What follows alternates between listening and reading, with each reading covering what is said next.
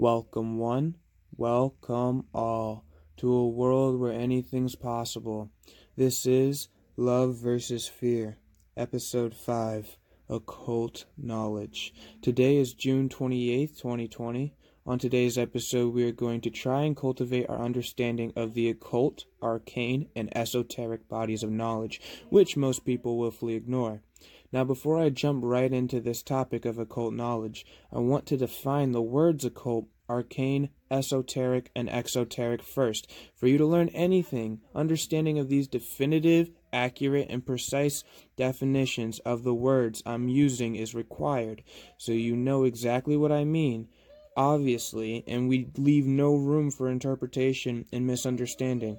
Not only there's something called a homophone, which is the same word in pronunciation but different spelling, but homonyms are words with the same pronunciation or spelling but different meaning. So it's very important to understand the gray area, so to speak, that exists where I say a word and it have a myriad of different definitions. This is why it's important to understand the etymology of a word so you can recognize the true intended meaning of a word by where it's derived from.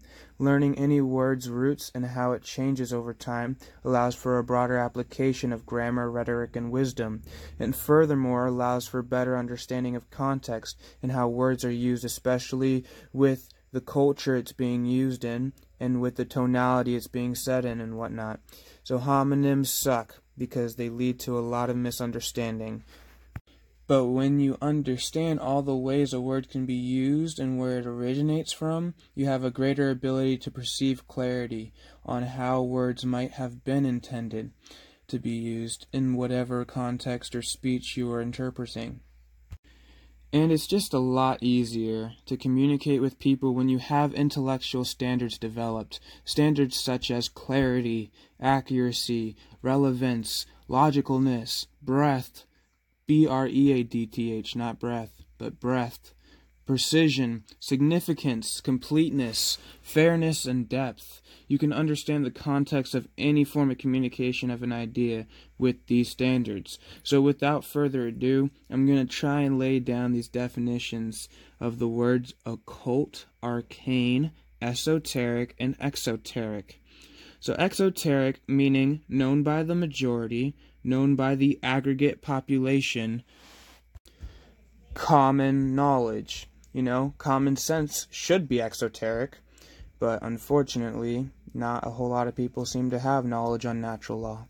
The word exoteric is derived from late Latin exotericus or exotericos, and it's pertaining to the outside or belonging to the outside or external world.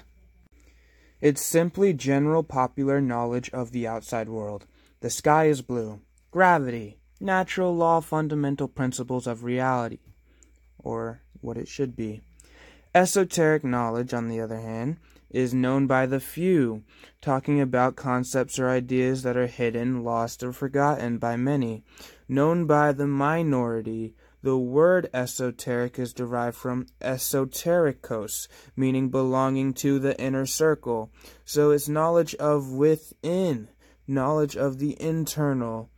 Okay? The word arcane is derived from arcanus, meaning secret, hidden, private, or concealed. And in esoteric teachings, there are two bodies of knowledge that are referred to as the lesser and greater arcanas. The lesser arcana does not mean knowledge of the less important information. It just means knowledge of the individuated monad units of consciousness on a microcosmic level, so knowledge of the microcosms. And the greater arcana is the study of the knowledge referring to the macrocosmic universe. Both are equally important, so both esoteric and arcane knowledge are describing hidden knowledge, and so is occult knowledge. The word occult is derived from the Latin adjective occultus, meaning hidden, which comes from the Latin verb occultare, meaning to hide, to conceal, or to keep secret. Now, why would someone want to keep knowledge hidden or keep knowledge secret? There are only two main reasons. The first reason why someone would want to hide knowledge is because they're in a vibratory state of energy known as fear. They are in fear and afraid of what other people might do if they obtain that knowledge.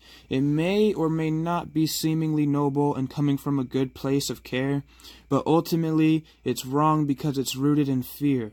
And all knowledge was created to be free, and in reality, all knowledge, data, or information makes up the energy that impermeates all things and the space between all things. So without this realization, you cannot understand that the control of knowledge is the control of energy, and the control of energy is the control of me and you, because we are energy, we are light beings, we are human beings, hue as in color or shade of light.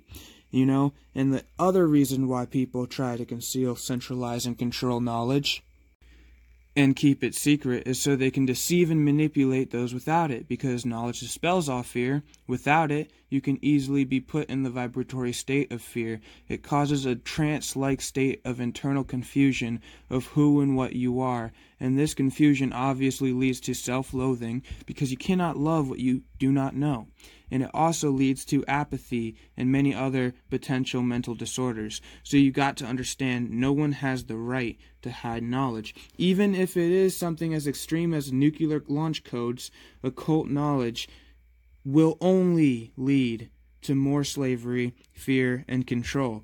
This is ultimately understood only when we take in true knowledge and process and understand it. True knowledge is known as gnosis, or knowledge through experience. You know the stovetop will burn your hand because you've experienced that burn before. Gnosis is derived from the Greek word gnosis, meaning knowledge or awareness of truth. If everyone knew ultimate truth, only love, balance, peace, and freedom could possibly manifest. We could have anti-nuclear, anti-disaster technology instead of disastrous technology in the hands of psychotic, tyrannical, dark occultists known as the Bilderberg Group or the Federal Reserve, that which is being controlled by families like Rothschild, Morgan family, and the Rockefeller families, who own more than 50% of the world's wealth. In every war, it started on behalf of centralized banks for more control and centralization of knowledge. So the ultimate hidden truth of our reality, our collectively shared and collectively created reality, is the truth behind morality. The most hidden and the most secret occulted truth is the truth about the difference between right and wrong. Because if evil can get you to believe right is wrong and wrong is right, this technique is called obfuscation. Karma will accrue for you and the ones you love. You will destroy yourself indubitably. A wrong is any action that results in the harm of another sentient being. I talked about that truth on episode 1 because it's the most important thing to know. This is the crux, the essence of occult, arcane, esoteric knowledge, the crux of natural law. The fundamental principles of our universally shared reality is the knowledge of the difference between right and wrong.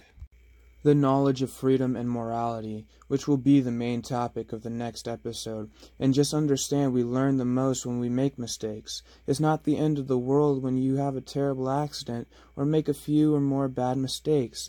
It's not the mistakes that define us. It's how we learn from them and how we grow because of them that make us who we are. And I learned that truth from a very beautiful, beautiful mistake I made that I absolutely do not regret at all making. So yeah, just know evil is the destruction of freedom, and things can only result in evil if they are wrong or harm other sentient beings. So wisdom, or morally right application of knowledge, is what creates freedom, and we will go in depth more about freedom next episode as well. Just know evil has to keep you in fear in order to easily control you, and knowledge dispels all fear. So that's why they want to hide it and keep the truth a secret, because the biggest lie ever told is that truth does not exist, and even if it did, you'd never be able to understand it. You see, this is a perfect example of cognitive dissonance, because it attempts to disguise itself as the truth. That lie attempts to tell you that there's no such thing as truth, and that, it's a lie in itself, but it's claiming to be a truth while telling you there's no such thing as truth. So it's literally contradicting what it's trying to explain. Truth is simply cause and effect. It's that which is and that which has occurred. It's only a matter of time before people realize the simple and obvious truth about their pure conscious being, who they are, and what they are, and why they are, about their infinite value, worth, and potential, which all life has, and that truth will set you free. It's only a matter of realizing this truth. It's only a matter of love versus fear. It's only a matter of time until all evil, which is rooted in ignorance, and all ignorance, which is rooted in fear, to be dispelled by truth, or love, or God. All the same word to me on this show. It's all about overcoming that fear with knowledge. Knowledge dispels all fear. Knowledge and wisdom create freedom. You see, knowledge is not power. Power only comes through wisdom or morally right application of knowledge. These morals exist in nature, in reality. Morals are rights or correct truths that are in harmony with natural law principles, and they are also actions when taken do not result in the initiation of harm to another sentient being. And on that note, I'm bringing this episode to a close.